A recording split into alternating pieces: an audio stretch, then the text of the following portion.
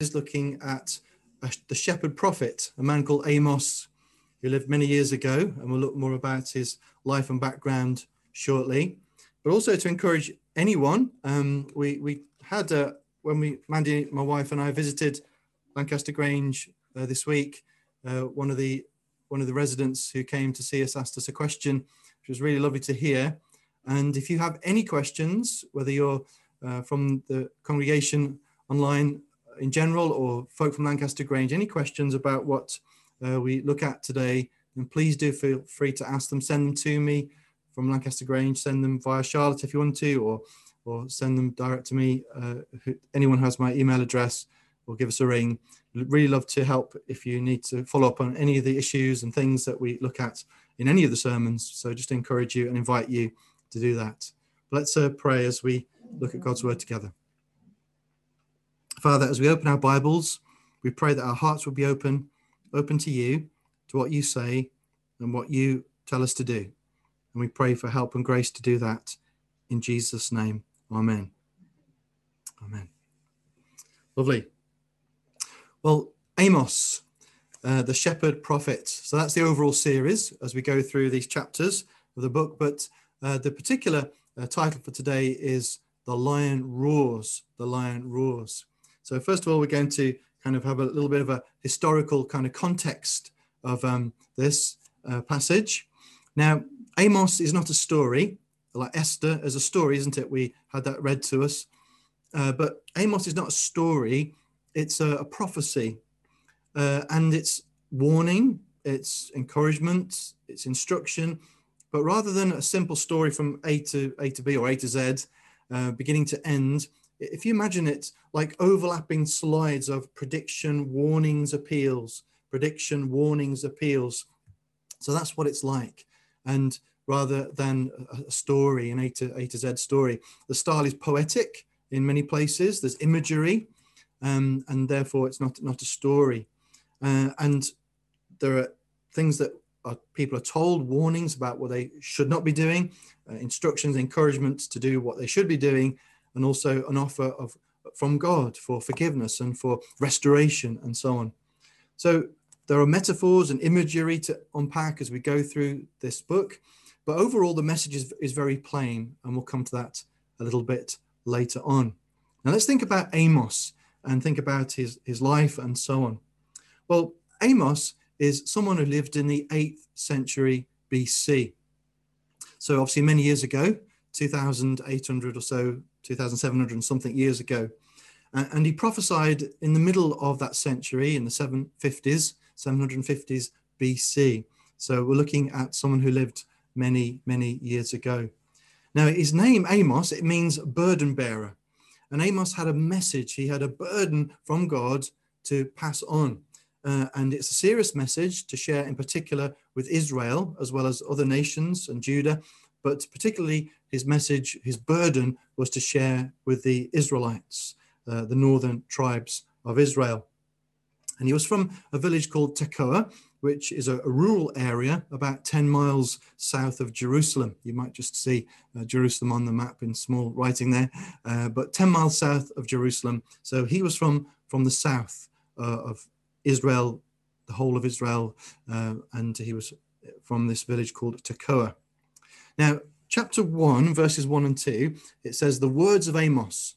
So Amos obviously wrote down these words in this book that we have here, this prophecy, and it says that he was one of the shepherds of Tekoa. The vision he saw, this is what he's writing, the vision he saw concerning Israel 2 years before the earthquake, when Uzziah was king of Judah and Jeroboam, son of Jehoash, was king of Israel.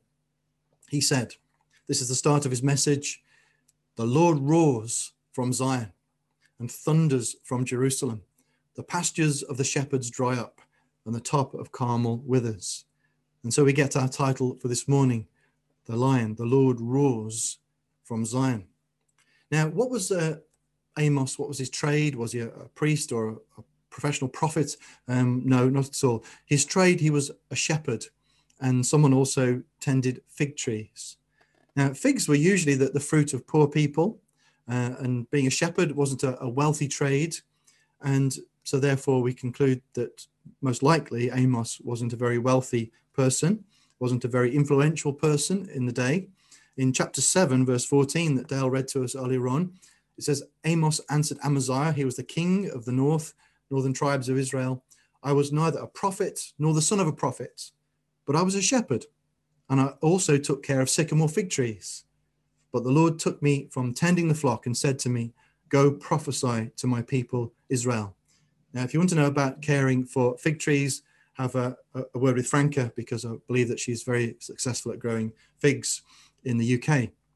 Now, Amos could possibly have been, as I said, a poorer person in his society. There's no evidence that he was rich or influential, but he takes his message, and we'll see that a bit later on in the series, right into the king's sanctuary in the temple of the kingdom. Chapter 7, verse 13 tells us about that. So he takes his message to power.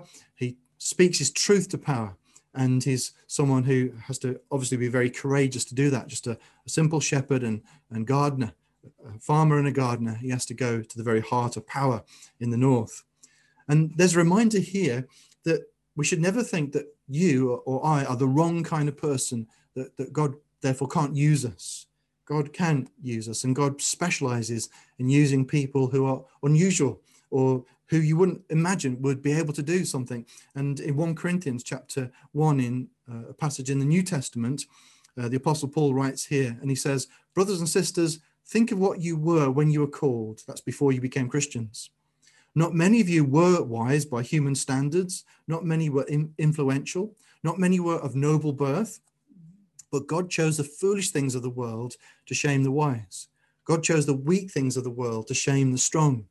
God chose the lowly things of this world and the despised things and the things that are not, to nullify the things that are, so that no one may boast before him. So be encouraged that God can use you, your life, as long as you surrender to him and ask him to use you and serve you. That's a wonderful reminder there. So that's something of Amos and where he lived and so on. Let's think more about the times of Amos. Let's think more about the age in which he lived. Now, going back to the beginning of the prophecy, chapter 1, verse 1, the words of Amos, one of the shepherds of Tekoa, the vision he saw concerning Israel 2 years before the earthquake. So there's a historical note there. When Uzziah was king of Judah and Jeroboam, the son of Jehoash, was king of Israel. Now we can date the rules of those kings, the reigns of those kings. And it's now almost 200 years since a civil war in Israel. There wasn't the north and the south 200 years earlier. It was one nation. But after Solomon, the king Rehoboam made some bad decisions, and the nation split into two, and there was north and the south. And it's really sad. There was a civil war in Israel. And the northern tribes were called Israel, and the south was called Judah. You can see that on the map, hopefully, on your screens. In the south, there was the original temple and the original priesthood. In the north, King Jeroboam I, he set up a rival, obviously, kingdom, but rival centers of worship at the towns of Bethel and Dan. And there were golden calves that were made to represent God.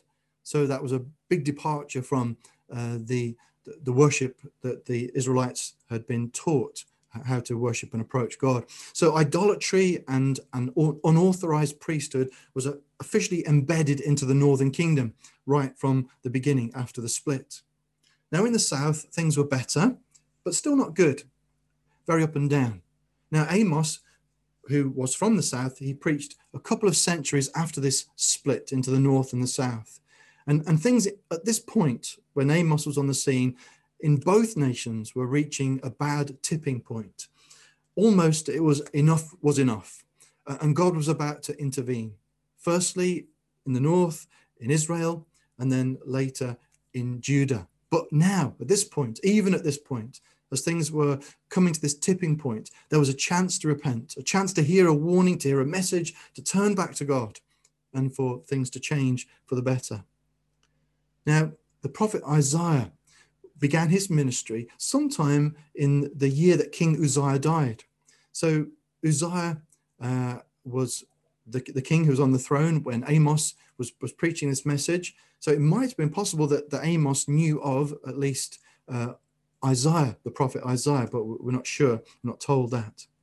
But Uzziah in the south was a better king overall, but even he blew it when he got too proud and too big-headed, and he blew it.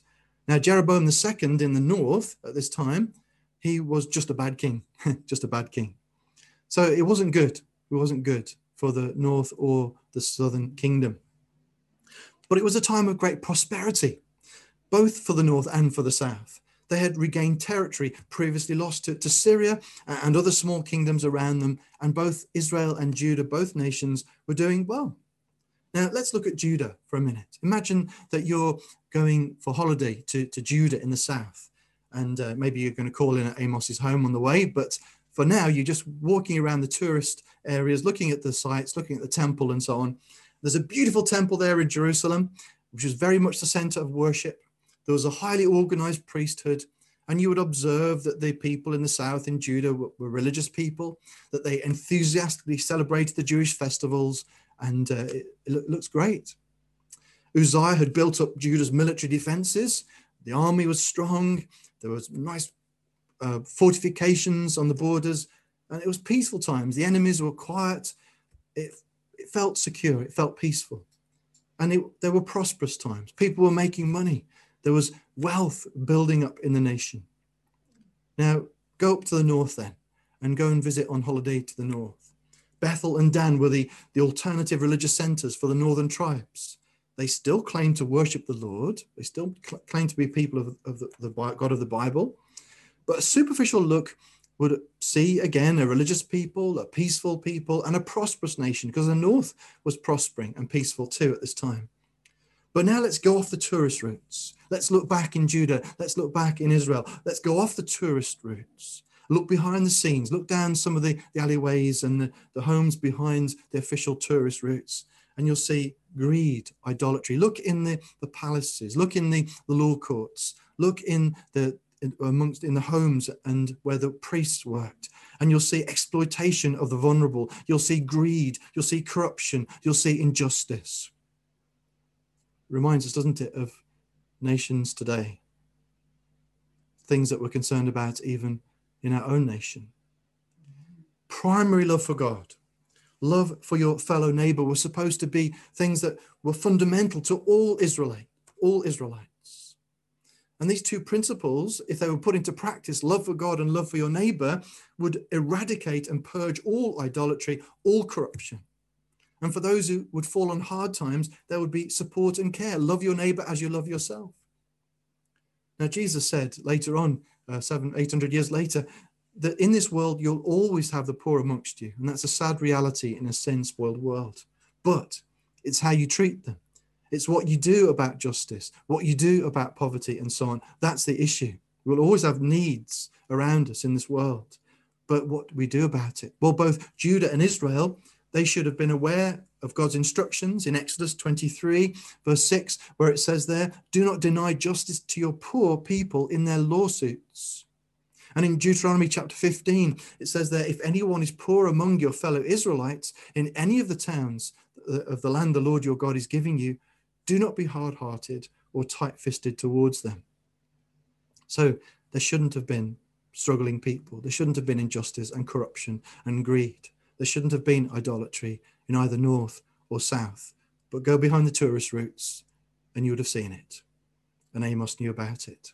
And this comes to the message of Amos, the burden of Amos. And his message was basically this: people need to repent of their sins in the towns and cities of Jerusalem and in Hebron and Bethel and so on. They need to repent of their sins. The people in the north and south, they need to seek the Lord for forgiveness. They need to put into practice the principles of loving God and loving your neighbor as you love yourself. People need to turn back to the authentic and the original worship of the Lord, to get rid of the idols and the corruption. And really, we had a question the other day about what evangelicalism is. And really, that's what evangelicalism is. It's a movement. Evangelicalism is not a denomination, a separate denomination, but it's a movement. It's an attitude. It's a way of thinking. It's not a newfangled novel religion, but really it's a movement to get back to what the Bible actually teaches about Jesus. And evangelicalism is seen across denominations. It's a movement. It's a desire to kind of avoid the obscuring traditions that have been built up over the years, and to get back to what it really means to know God and to live for him. Evangelicalism in that sense is older than all the established church traditions. It goes back and beyond, even to what Amos is preaching here in his letter, in his prophecy. And every generation needs its reformers. Every generation needs the, if you like, the evangelical thinking to get back to what the Bible actually teaches. We need people to help clear out the things that obscure the true message. So really, that's simply what evangelicalism is. It's not a newfangled religion that's come from another country. It's basically that desire, like Amos had, to turn the people back to what God is saying, how we should be living, and so on. And the message of Amos to his people was upsetting the boat, though. It was rocking the boat. It was disturbing people's complacency. They were peaceful, they felt. They were feeling more and more prosperous. Things were good. It seemed as if God was blessing the nations. And what Amos was saying, surely that is going to start off uncomfortable inquiries about how the government behaved. What Amos was saying was going to start uncomfortable questions about how the priesthood conducted themselves. It would look behind the sofa of people's lives, shine a light in areas where people didn't want the light to be shone. And you know, that's what the gospel of Jesus always does to us as individuals. It shines a light in the dark corners of our lives. It shows up our self-centeredness, our greed, our pride. It reveals the sinfulness. But you know, the gospel, as Amos' message also did, it reveals real hope for forgiveness. It reveals an opportunity for peace with God, for a new start. And so Amos is like the gospel. It's a message of hope. In Romans chapter 6, verse 23, the words are, "For the wages of sin is death." That's a reality. But the gift of God is a greater reality. The gift of God is eternal life in Christ Jesus our Lord. So there's hope for us. The message of Amos, it's a serious warning, particularly to the leaders, to the nation, but also to individuals. And it's a message of hope. Seek the Lord and there's life. We'll see that as we go through Amos. Seek the Lord and live. Seek the Lord. Seek me, God says, and live.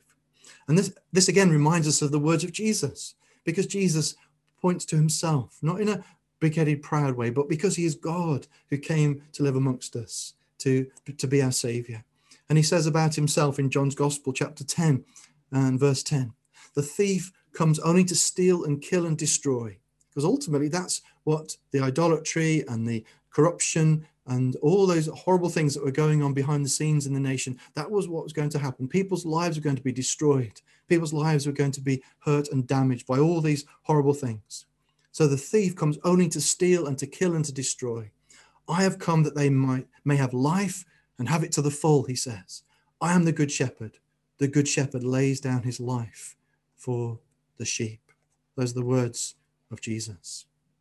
And Amos wrote back to the nation in his day in chapter 5 and verse 14 of his prophecy here. Seek good, not evil, that you may live. Then the Lord God Almighty will be with you, just as you say he is. Hate evil, love good, maintain justice in the courts. Perhaps the Lord God Almighty will have mercy on the remnant of Joseph. That's another way of describing the Israelites. At the end of Moses, as we come to a conclusion on this section, looking at the message of Amos, at the end of Amos is the promise of restoration of the nation. But the question still hangs. Who will be there after justice has come? Who will be saved? Who will listen and respond to the message? And that obviously is still something that echoes today as we hear the gospel about Jesus Christ. Who will listen? Who will respond to the message? Now, let's think about a very powerful image. The Lord as a lion. The Lord as a lion. In chapter 1, verse 1 of chapter 1 and verse 2 of Amos, we have this phrase, the Lord roars from Zion and thunders from Jerusalem. The pastures of the shepherds dry up, and the top of Carmel withers. Now, the pasture lands of the north and the south were highly important to Israel and to Judah's economy. Sheep were obviously a big part of their livelihood, farming sheep and so on. Carmel was the very fertile region in the northern part of Israel. And clearly there's a warning here that these pasture lands are going to dry up. Carmel withering. It's an image of things that aren't going to carry on in peace and prosperity if you don't listen to the Lord. But it's this image of the Lord like a lion roaring that I'd like us to consider for a few moments. Now, I'm sure you've heard of The Lion, the Witch and the Wardrobe and the Narnia series of books. And it's interesting that C.S. Lewis, the writer, he chose a lion, Aslan, to represent Jesus in his stories. Now, let me ask you a question. What animal would you think that he might have chosen? What animal would you have chosen if you were trying to represent Jesus in an allegory, in a story about him? Some of us might prefer a more cuddly or safe image. And that's a thing that comes out in actually that C.S. Lewis addresses in the Lion and the Witch and the Wardrobe. If you remember one of the characters in the story, Mr. Beaver, in reference to the question, is Aslan safe? Safe? Who said anything about safe? Of course he isn't safe, says the Beaver. But he's good. He's the king, I tell you. Aslan wasn't safe, wasn't tame, but he's good. He's the king, I tell you. Now, Bill Kaiser wrote this regarding this issue of Aslan being a representative of Jesus. He says, Aslan is not a tame lion. He is not safe. All throughout the Narnia Chronicles, we encounter a being who is wild and on the loose. He is not to be tied down.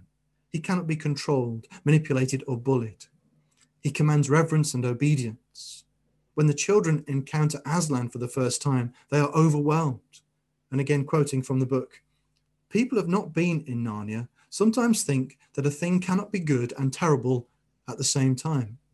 If the children had ever thought so, they were cured of it now. For when they tried to look at Aslan's face, they just caught a glimpse of the golden mane and the great royal, solemn, overwhelming eyes. And when they found they couldn't look at him, they went all trembling.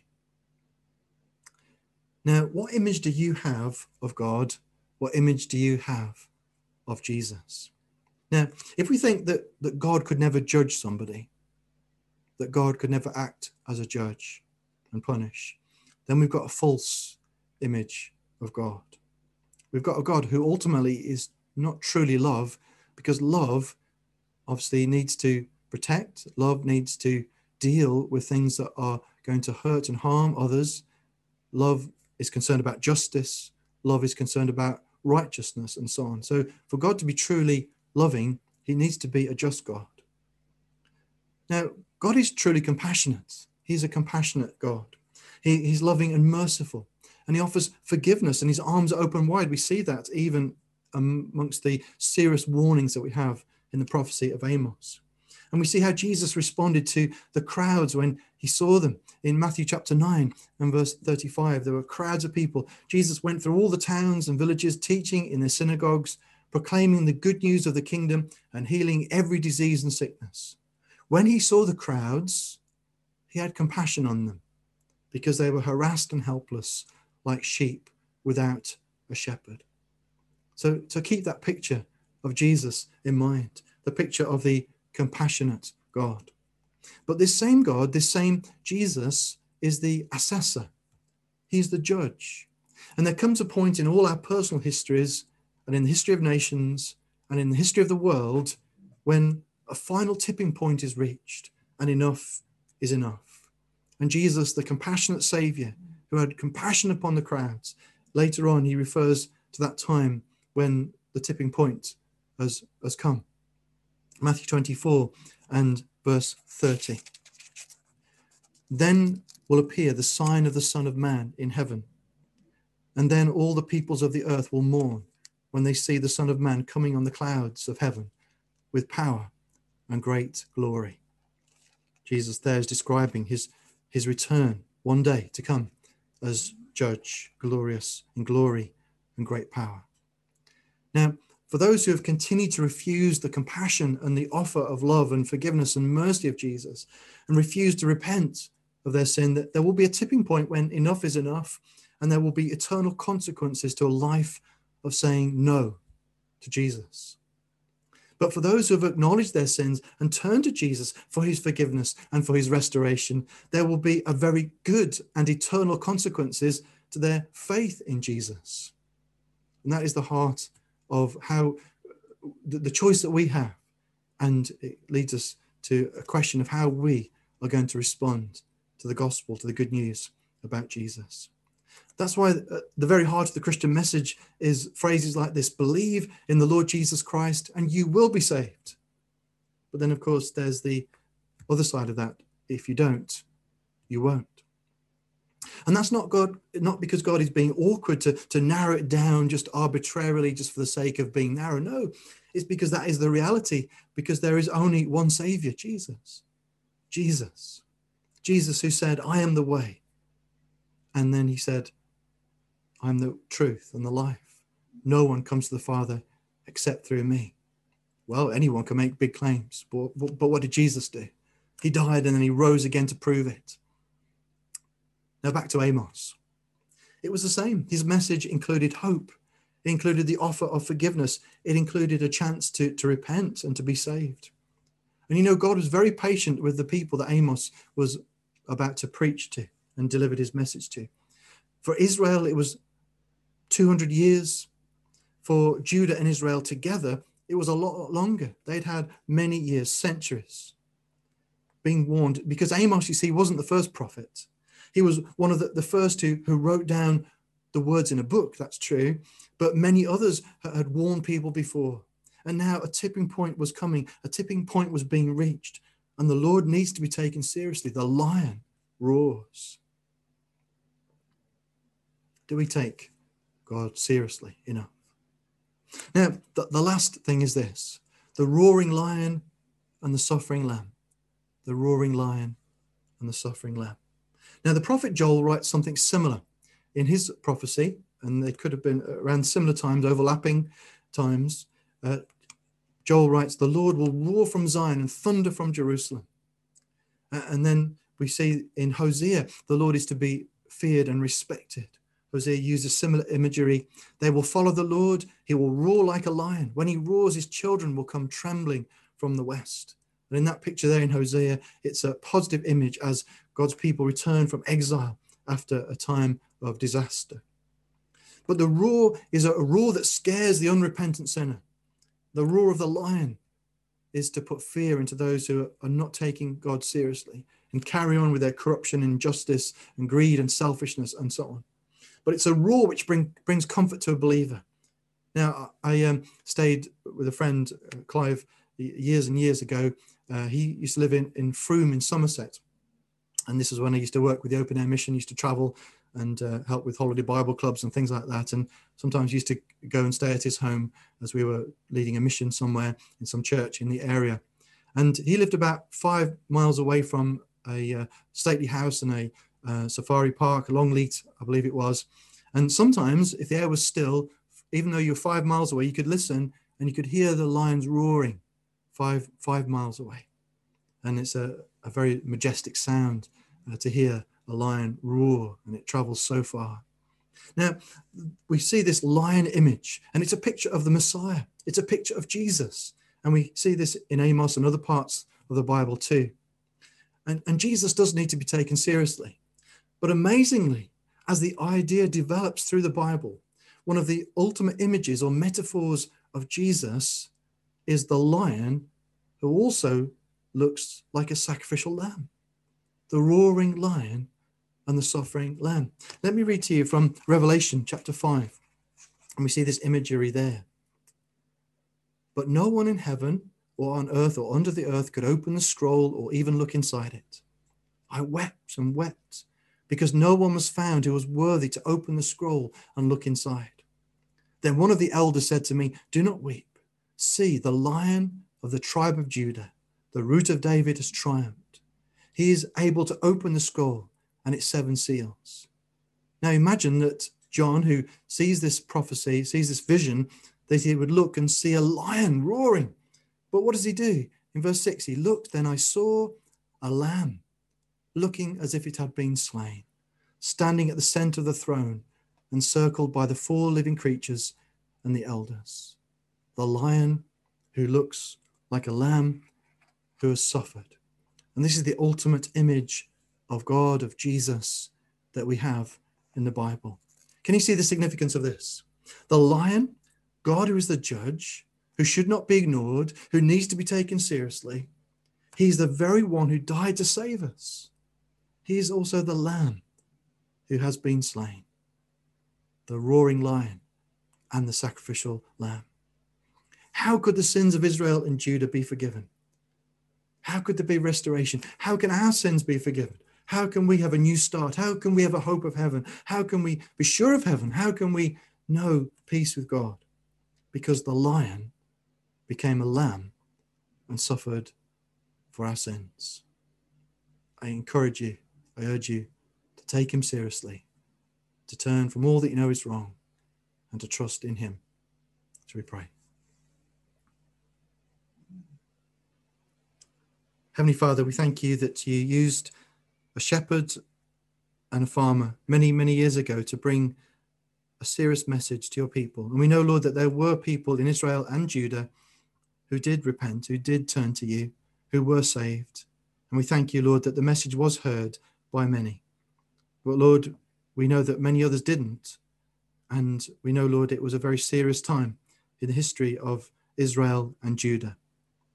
Lord, we pray that we would be like those who did listen, who did take you seriously, who did listen to the lion roaring and found that the lion was a lamb who suffered for us and gave his life for us. Lord Jesus, thank you that you are the roaring lion, but you are also the suffering lamb, the sacrificial lamb who so loved us and gave yourself for us.